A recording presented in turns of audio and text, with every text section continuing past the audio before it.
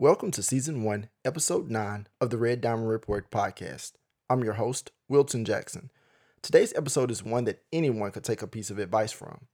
I sat down with Andre J. Heath, a world-class motivational speaker, a father of 3 children, and the director of communications at West Point Baptist Church in Hattiesburg, Mississippi. My relationship with Mr. Heath stems back to my days as a young sophomore at Southern Miss, aspiring to become a member of my fraternity in 2012. While I was fortunate enough to become a member in the Kappa Iota chapter, my relationship with Heath did not stop there. Not only did he push me and my frat brothers to do right by the objectives of the fraternity as chapter advisor, he pushed me to excel academically, but to stay humble and motivated to achieve at all times. Throughout his life, Heath has experienced many noteworthy highlights and achievements, but as you listen to today's episode, you will find out that his achievements and accolades do not define him. But more importantly, it was when he hit rock bottom that he found his true purpose and witnessed the true reason of why God blessed him with his gifts and talents. Sit back and get ready as he discusses the power of ambition, becoming a father at 19, wearing a mask as a black man in society, the value of relationships, voting, and more. This is Season 1, Episode 9 of the Red Diamond Report podcast. It's not about you. Let's get it.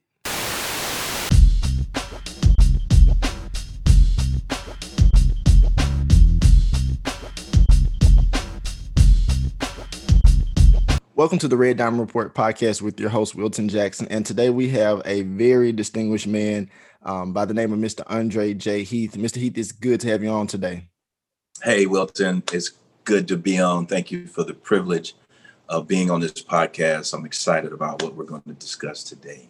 And granted, you're right. I mean, we have a lot of great topics to talk about. And for those who may not know, Mr. Heath, our relationship goes back to undergrad.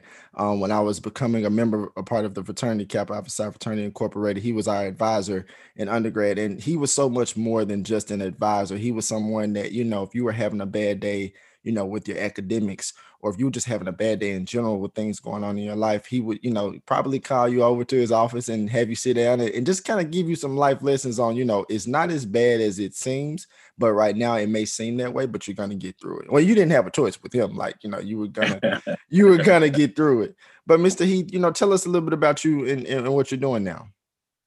Great. Hey, man, I am just a country kid from Crystal Springs, Mississippi. I moved to Hattiesburg, Mississippi when I was 17, went to USM, pledged undergrad at USM. Years after I graduated with a bachelor's in psychology from Southern Miss, I became an employee at the young age of 25 at Southern Miss, and then later became the advisor for the chapter. My college sweetheart, my wife, Amy, we have 3 children, a boy and 2 girls. Man, I worked there for 18 years. I worked there since 1999 to 2017. And then God redirected my career and my path.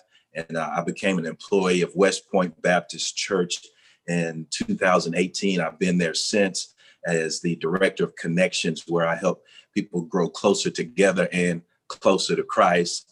And man, since that, for these past 3 years, man, things have just been on an increase. God has just really expanded my territory. And a lot of what you talked about as far as, bringing people to the office and counseling them, is a lot of what I do here.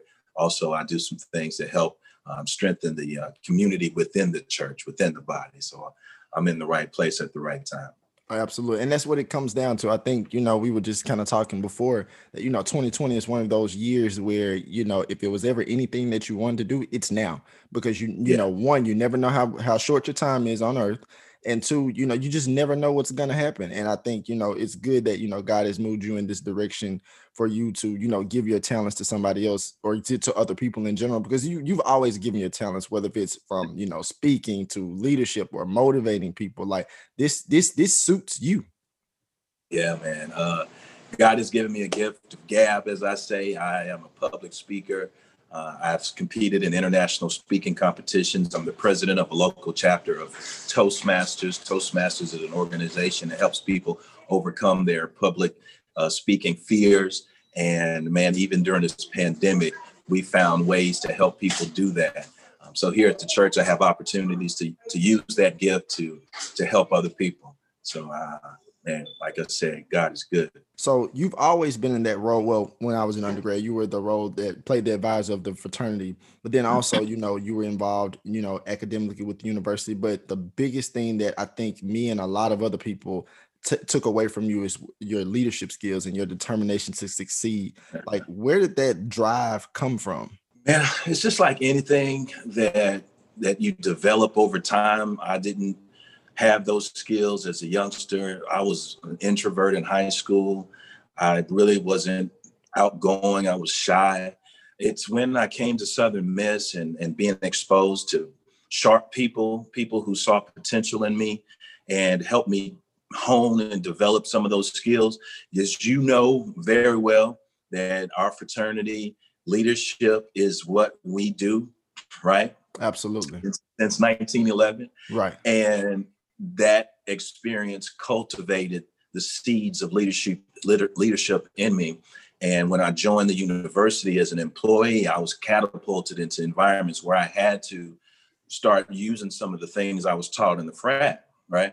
And so over time, it just grew. And I have a desire to just be better. God's just given me this ambition to be better, to progress and never just get complacent.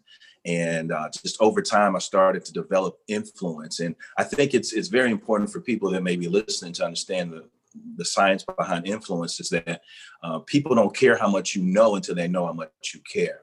So when I have a genuine concern for people, they allow me to lead them. They give me permission to lead them, to give them guidance. And so it's not about a position. It's not about a title. It's about a connection, a relationship. So as I grew in relationship with people, they afforded me the luxury, the privilege rather, of leading them, of giving them advice and direction. You talk about that word of influence, but then you also mentioned, to being the idea of being better. Define that definition, because some people will think, well, he's trying to be better than everybody, like like he's better than somebody else, but like, kind of hone in on that fact of just wanting to be better for yourself. Man, that's awesome. I'm glad you said that because at one point in my life, the ambition to outdo others was misguided. I want to be better than that person and better than that person, or excel in this area because this person's doing it. As I grew and mature, I started to understand, Andre, there's going to be somebody better than you in everything. There's always somebody better than you in anything, right? Right. So, Andre, be your best self. Be the best version of you. That's what you strive towards. You be the best Andre. And so all the things that you can do to improve yourself, that's what you strive towards. And that comparison with other people, trying to compete against, man, you'll wear yourself out trying to compete against people that you think are better than you, have more than you. That's not even the goal. But I had to realize that as I grew and matured, right? So, right. Yeah, it's not about being better than someone else. It's about being the best version of yourself. Absolutely. Absolutely right. And that's a great segue to go into this. Wanting to be better for yourself and, having that influence. You've had some experiences in your life that have shaped you to the man you are today. Talk a little bit about some of those experiences that have made you Andre Heath that people know today. Well, man, I'm 47. I just turned 47 in September 20th. Turned 47. And as I get older, man, I have more time to reflect on my experiences and the lessons God's allowed me to learn over the course of 47 years. And as I go back in my mind of how I've become who I am, I have to look at the good and the bad, the bitter and the sweet, right? Right. So there have been times where I've won awards, I've gotten plaques, I've gotten recognition, I've gotten pats on the back. Great, good job, Andre. And that feels good. But what doesn't always feel good is when you hit bottom. It's when you scrape your knee, when you bump your head, and you don't hear the applause, you don't feel the pats on the back. Those are some of the most important times where there's some very valuable lessons to be learned there. So, for example, when I was 19, I had my son, my first child. That was a lesson. Right. That was a lesson in that because I was still a child. I was still a young person. And now I have a responsibility to another human being, and didn't want to repeat some of the mistakes that my father made when I was younger. I grew up in a single parent home, and I vowed that I was going to be very involved in my son's life. And so being a youngster, being 19, just joining the frat, I wasn't the best father to begin with. Off top, I'm gonna be honest. I was still, sowing my royal oats, as they say. Right. And I had to grow up, man, and realize that it wasn't about me. That I got a young son. I have a young son that needs a responsible father in his life. And so I had to grow up out of being selfish in that area and be more responsible to him. And after 5 years, I married his mama. Right. It took me 5 years. 5 years later, oh yeah, you love me unconditionally, all my mistakes and slip ups. Here you are. And I'm looking for love in all the wrong places. And here she is right here under my nose. Right. And I married. Right. And that was one of the best decisions I made. Right. A couple of years later, I had my daughter. So the lessons I learned, that was a lesson about, Andre, it ain't about you. Like, get over yourself. It's not about you. There's a bigger calling on your life. Get over yourself. But then still with that, man, and as a young 30-year-old, man, still making mistakes, still tripping up, I had to learn that I had defects in character, that, I had some selfish ways. I mean, I'm just being honest with your audience, because I don't want to portray an image that I have it all together. But, man, we all make mistakes. And I had to learn that, Andre, get over yourself. You are human. You're going to make mistakes. But, man, God has put a calling on your life to rise above just self, just you, right? And so I started to have to grow out of that. And, men, we typically take a long time to mature. It takes us a little while longer to finally get. Right. So amazingly, man, it's not until my 40s where I'm starting to really get it, that, okay, it is not about me. Right.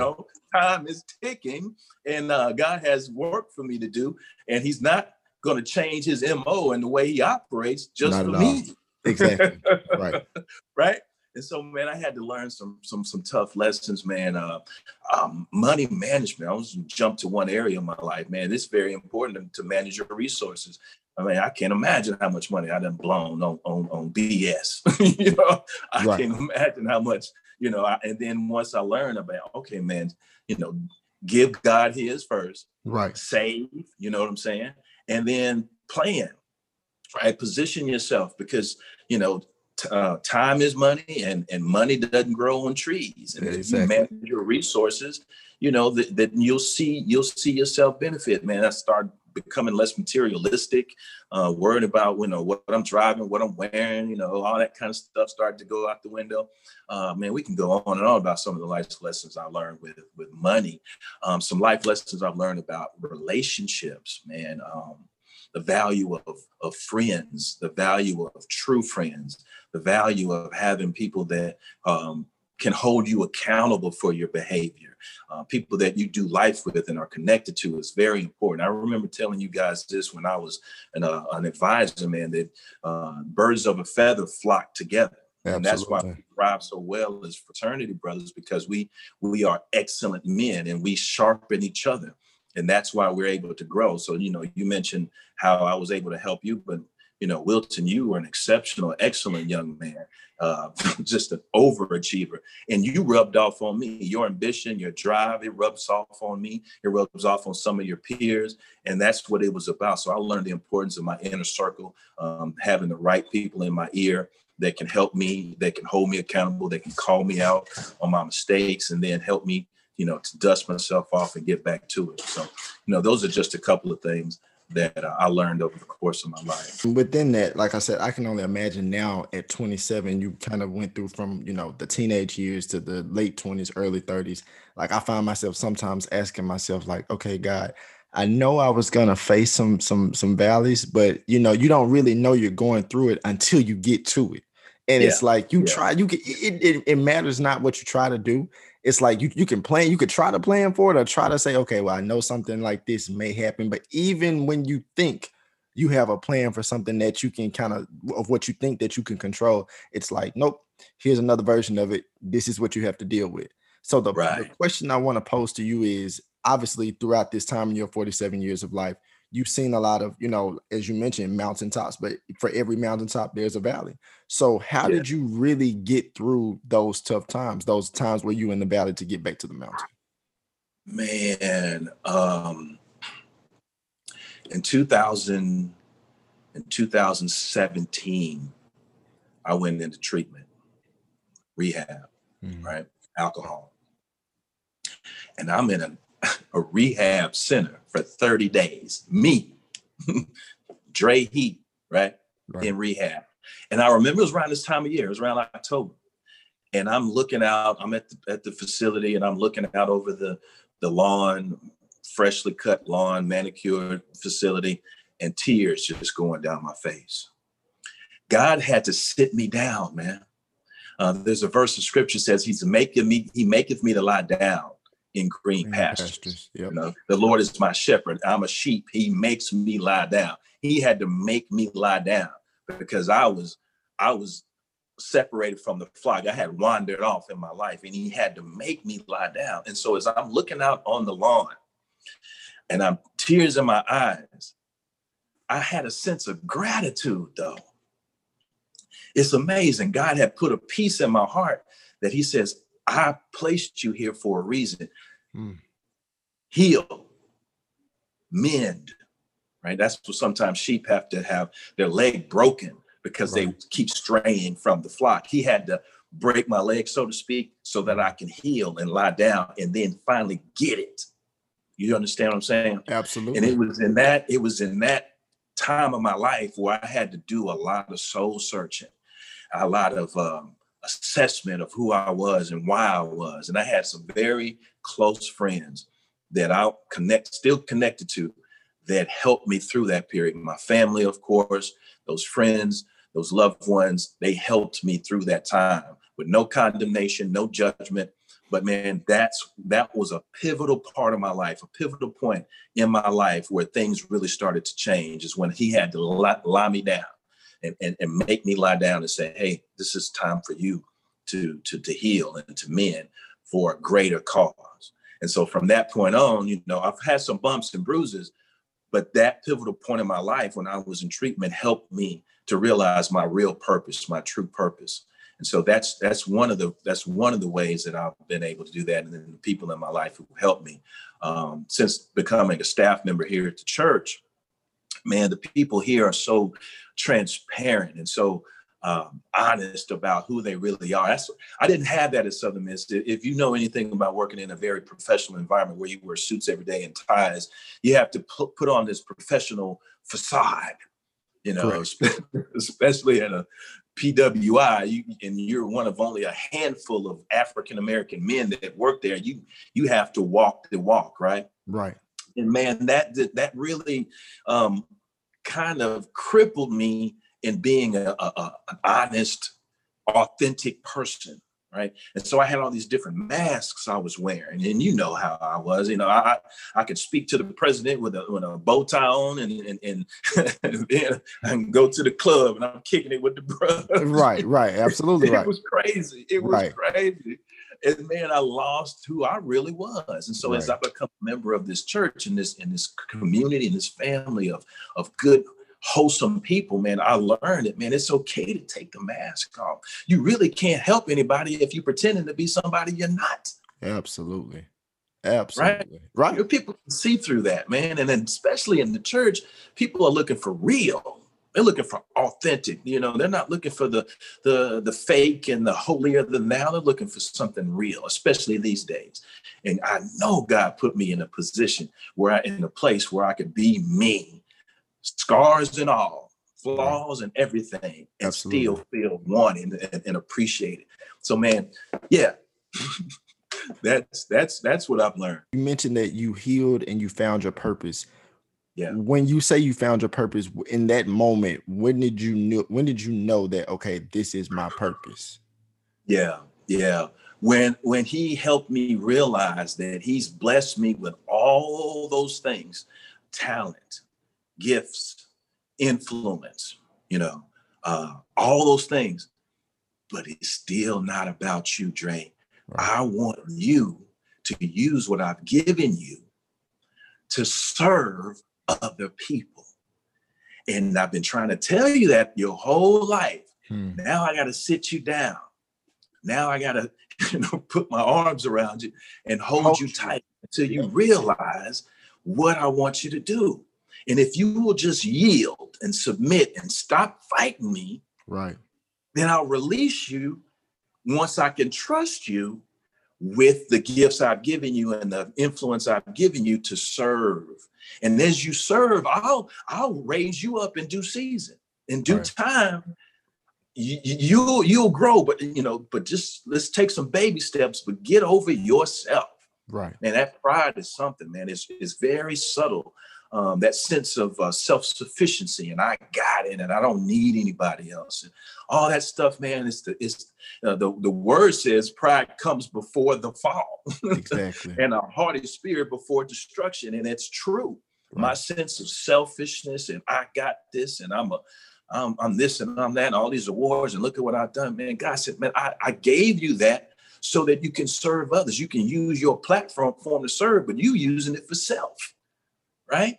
And so once I figured out what my purpose was, is to serve and to give of what I have, then, man, doors just kept opening. Then I was able to see what he wanted to do in my life, man. And he's doing it so well, especially through his church. It's interesting that you found your way in your niche in the church, and you've already had this idea of being able to talk to people, to counsel people, and, kind of hitting back on that aspect of being a motivational speaker. When you speak to people now, regardless if it's at the church or just in general, any type of speaking engagements moving forward, what do you hope people take away from you? That's a good question. That it's okay to fail. That failure is part of the equation of success. That it's okay to admit fault. But as long as you're true to yourself, be true to you, that you're okay. We all fall. We all make mistakes. Right. But it's what we do after the mistake that's the important lesson. Right. It's not what happens to you. It's how you handle what happens to you. So I hear Mr. Heath on stage, and he looks the part, and he has the words and the fire and the energy. But what he said has some substance, because he admitted that he made mistakes. And it was those very mistakes that helped him to become who he is. Right. Not all the applause and the plaques and all that stuff, man. You know how we are. Wilton, I still have an award of yours at my house. Right. I still got, you were Mr. Achiever. You were over, man. I'm telling you, man. And so, and that what it feels like to have all those outer trappings of success. Right. But for me, no real substance, because you're searching for the wrong thing in the wrong places. Right. And so once I figured out what my reason is for why I do what I do, man, I can let go of the facades and the masks and the frivolous pursuits of success, of what the world says success is. Right. And then just be who I am. And then that's what people appreciate. And so I want people to leave with, it's okay to be me. I am unique. My journey is unique. It's intentional. And let me stop trying to strive for what the world says is important, because that's endless. Once you accomplish this, then there's something else you want, and then there's something else you want, and then it almost becomes like a checklist. Right, it's a checklist, and then there's no real fulfillment. You can have all the money in the world and all that kind of stuff, but you don't have any sense of fulfillment and peace and purpose. And so, man, I'm tired of all that running after that stuff, man. I'm just going to be who God made me to be, with the scars he's allowed me to have, and say, hey, here, use me. Right. See what I'm saying? So, yeah, and I hope it doesn't sound too simplistic, because life is not like that. It's very, intricate. There's a lot of things that happen to me and that I'm still going through. But I know now why I'm being allowed to go through them. Right? Not for me, it's for somebody else. And I have no issue with saying that to anyone. It used to be, well, no, I just got to pretend that I got it all together. And then maybe because I look like I got it all together, somebody will listen to me. No, man. People can't relate to you if you got it all together. Exactly. People can't relate to you if you got this picture perfect image, because they don't think you know what they're going through, because you wouldn't understand. They feel like you haven't had any hardships. ain't had no harsh. Oh man, you wouldn't understand. You got it all together. No, bro. Let me tell you. Right. I've been there, done that. Let me let you know what I learned. Right. Absolutely right. And in terms of being able to be yourself, that goes into another good question. Being a Black man in society today, and we had our our thoughts, questions, issues about that when I was in school. But being away from undergrad and where we are now in our lives, like as Black men, how do we continue to change the narrative? Man, that's a great question, man. Especially during these days, with all that we have going on, we've been Yes. having to deal with being Black in America since we were born, Right. but it's Right. becoming more of a topic, considering the environment we're in right now. Man, being Black in America comes with a lot of challenges, especially a Black male. Mm-hmm. You have to develop a thick skin, right? You become very aware. I've become very aware of the prejudices and the privilege of others that I don't enjoy just because of the tone of my skin. The level of melanin in my skin causes me to have to endure certain things that other people don't. And it's not fair. You know what? It's not fair, but life is not fair. Right. And, understandably, man, we want equality. We desire to be considered equal. But I do know that God allowed me to be born the way I am, the color I am, the race, all that stuff he allowed me to be so that he can use that for his glory in whatever way that is. Does it mean it's going to be easy? Does it mean life doesn't have its difficulties? No, not at all, man. But I know God has allowed me to do that.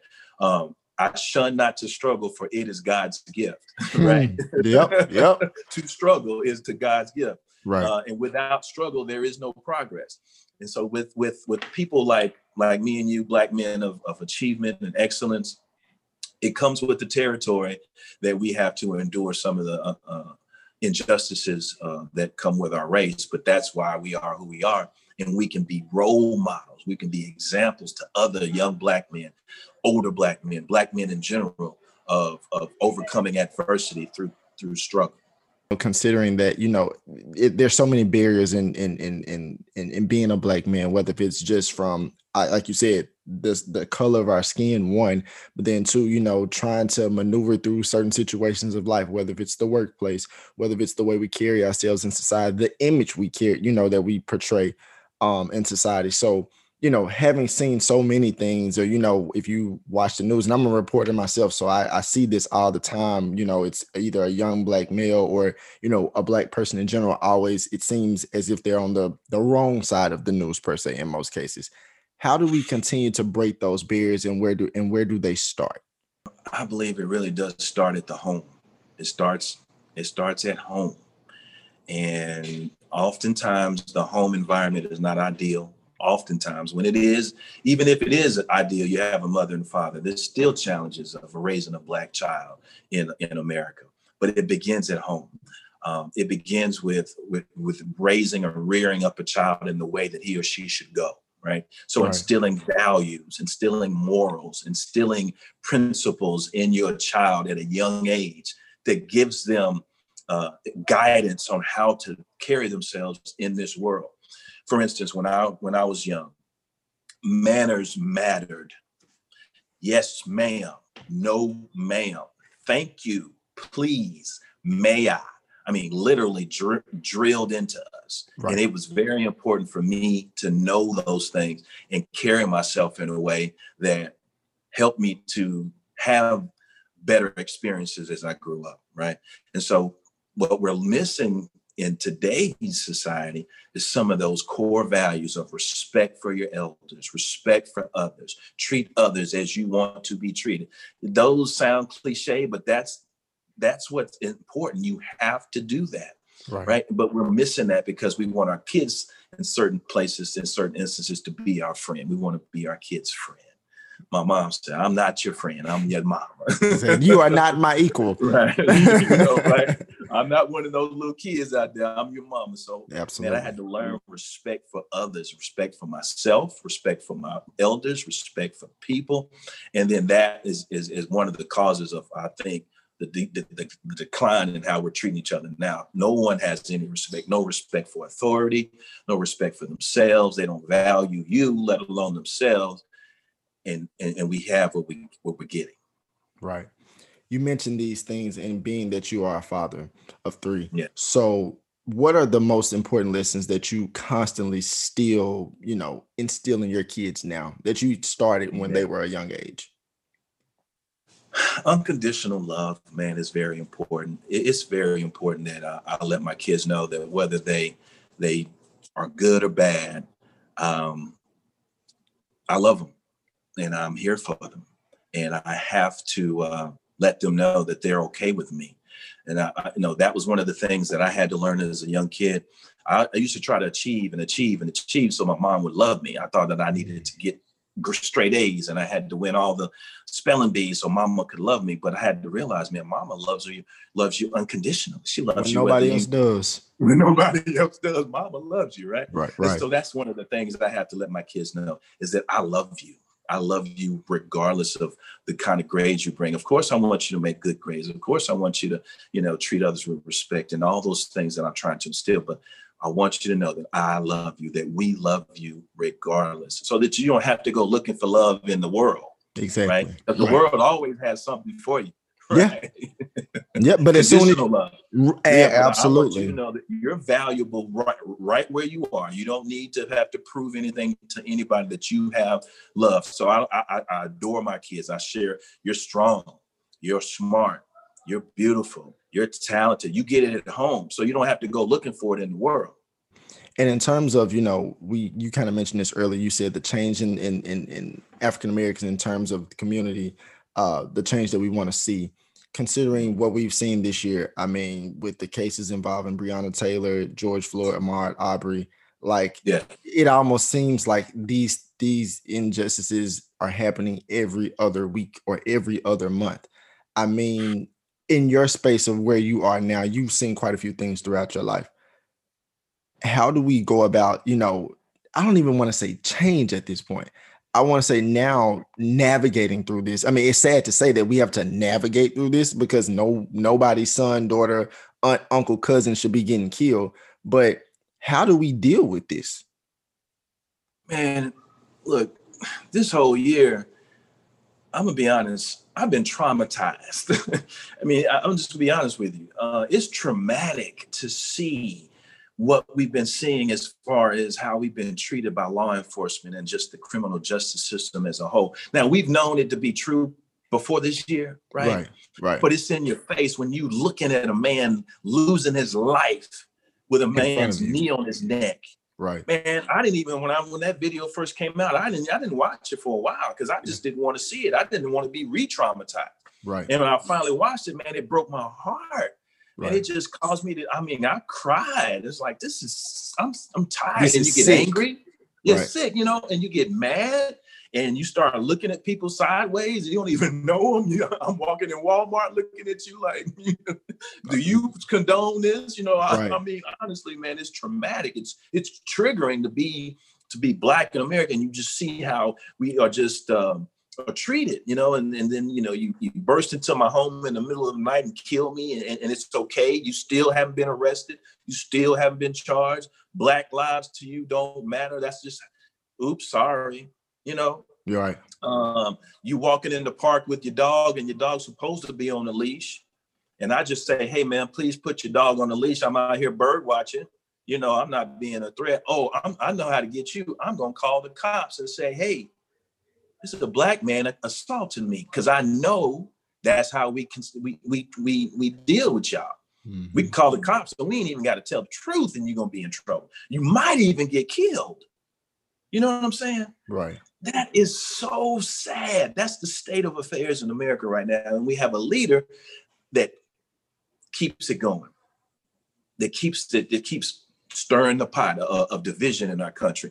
And so, man, for me personally, man, it has to be my faith that keeps me from going out here and doing something I may regret, Right. So Right. I have to, hey, God, I know you see this, man. Throughout the Bible, you've seen your people disadvantaged. You've seen your people being taken advantage of and abused, and you've always been there for them. You've always been there for us as a Black race. We've had to depend on you. And Lord, I'm depending on you now to keep me sane, because if not, I'm going to go to the gun shop and wait for somebody, wish somebody would say something crazy, and that's just flesh. That's just my emotion in response to what I'm seeing. And a lot of us are going through that right now. Right. And so what I'm trying to do, bro, is just stay grounded. And I know it sounds simple and cliche, but stay close to God to help me see what is happening from his lens. Because in my own natural lens, man, it's war out here. Right. I mean, every day it's something going on that causes you to want to fight. And there's a way to fight, there's a way to battle this.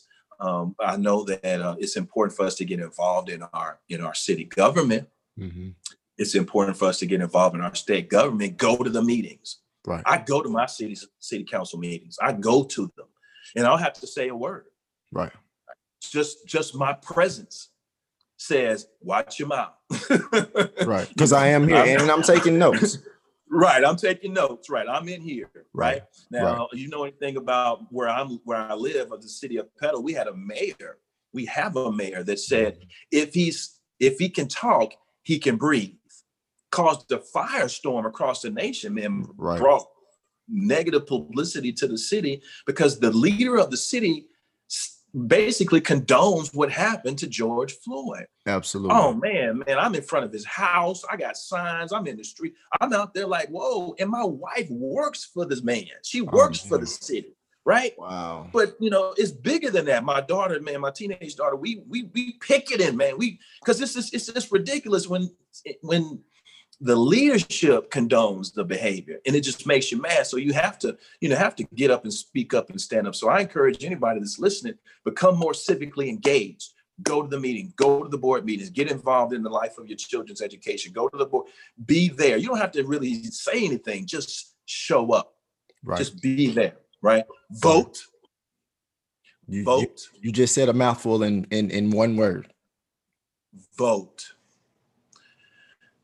Man, I was talking to my brother last night. He's a state trooper. He's just phenomenal. He does a lot of stuff. And we were talking about the importance of voting. And I said, man, I really don't have respect for a person that does not vote. Because your opinions on politics, your opinions on the problems in our world don't matter to me, because you're not even voicing your vote. Right. You're not even taking the opportunity that you have. I don't want to hear nothing you have. Do you vote? Are you going to vote? Do not tell me my vote doesn't matter, man, because you just lost my attention. Why am I even talking to you? Because you don't vote, but you have opinions on the president and opinions on this and that. Man, get up and get out there and vote, man. People died, white, black, for you to be able to vote. And we're in Mississippi. Right. Why are they trying to keep you from voting if it doesn't matter? Why does it matter so much that you are willing to kill me for expressing my voice in voting? So, man, we got to get involved. No longer do we need to be sitting on the sidelines and complaining and criticizing what's happening. If you're not involved, then you don't have anything to say about it. Get in the game. Right. And so that's one of the things I pride myself on, man, is just saying, hey, I'm not just going to be, God has given me influence. He's given me a voice, and I want to use it to cause positive change. Right. So I have to get out there and say something. And even if I don't say something, my presence says volumes. Right. Right. And so, man, and not just me personally, but influencing people that I have leverage with to get out and do the same thing. Right. There's power in numbers. And so we just got to get out there, man. It's not just, are you voting? Are you helping someone else to get to vote? Athletes, have definitely came out and spoken out a lot about all of these issues, from Black Lives Matter to getting ready to vote. I mean, even offering up their facilities for people to come to vote. So Yeah, what do you think, how do you feel about them actually taking this stance on these issues now more than ever? man. My hat's off to them. That when I was marching, when we were boycotting and we were picketing and all these different things, marching in the streets, this summer, I had a sign with Colin Kaepernick on it saying, "If I told you so" was a person. Mm. And so I'm walking around, people saying, "Let me take a picture of that," because that's exactly right. Colin Kaepernick tried to do this years ago when he took a knee, right? Right, right, But now, oh, we're sorry. Now we get it. The right. NFL commissioner. Oh, I'm so sorry I didn't get it back then. Well, give him a job if you're so sorry. But anyway, that's what I'm really happy to see our athletes, African Americans in particular, using their platform to bring awareness to this cause. It's so important. I'm so impressed when you look on the end zone and it has Black Lives Matter, or you look up in the bleachers and they have Black Lives Matter, equality, in the NBA, and it's everywhere. I love to see that. I just don't want it to be just a campaign right now. I mean, I really want this to be something that they continue. But you see the athletes with Black Lives Matter on the back of their jerseys, or Breonna Taylor, at that point, people were putting her name, and Oprah Winfrey's putting it on billboards, all that. That's the purpose. And that's, again, going back to your purpose, while God gives you a platform for a bigger purpose. Right. So these athletes are getting paid to play basketball, paid to play football, and that's great. But they have a platform that now they can bring awareness to things that otherwise they probably couldn't have been able to do on the scale that they're able to do it now. So, man, my hats are off to every athlete, white or Black, whoever, that is using their platform to bring awareness to this cause. And I want to ask this question too, because oftentimes it just made me think about it as you were explaining the power of the athletes and their influence. Some people often think that when the idea of, or the phrase Black Lives Matter is stated, that it's solely on the fact that Black people only care about themselves. That's been a stigma, and it's like, every white person is not bad, every Chinese person is not bad, every Hispanic person is not bad. I think it's just more so the fact that Black people want to make sure and know and let the world know that we are still people just like everybody else. Could you elaborate a little bit on that? Cool, man. That's great.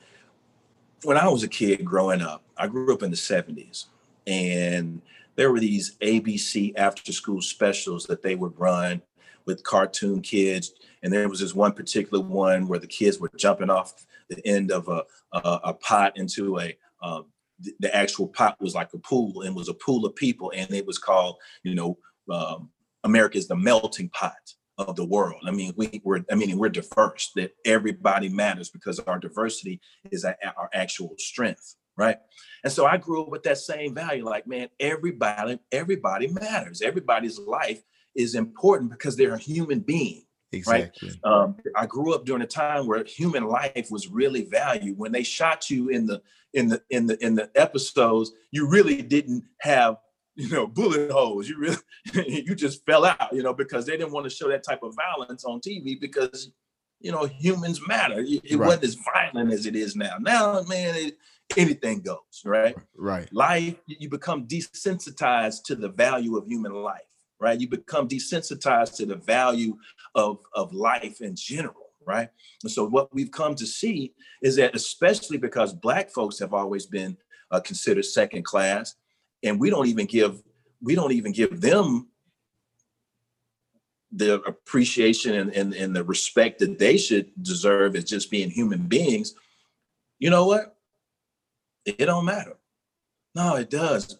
Lives matter. All lives matter. But Black lives do matter, especially now. You see that it's important to realize that our lives matter just as much as everybody else. Absolutely. So you hear people saying all lives matter. Yeah, true. All lives matter, but they don't matter until Black lives matter. If Black lives matter, then all lives don't matter.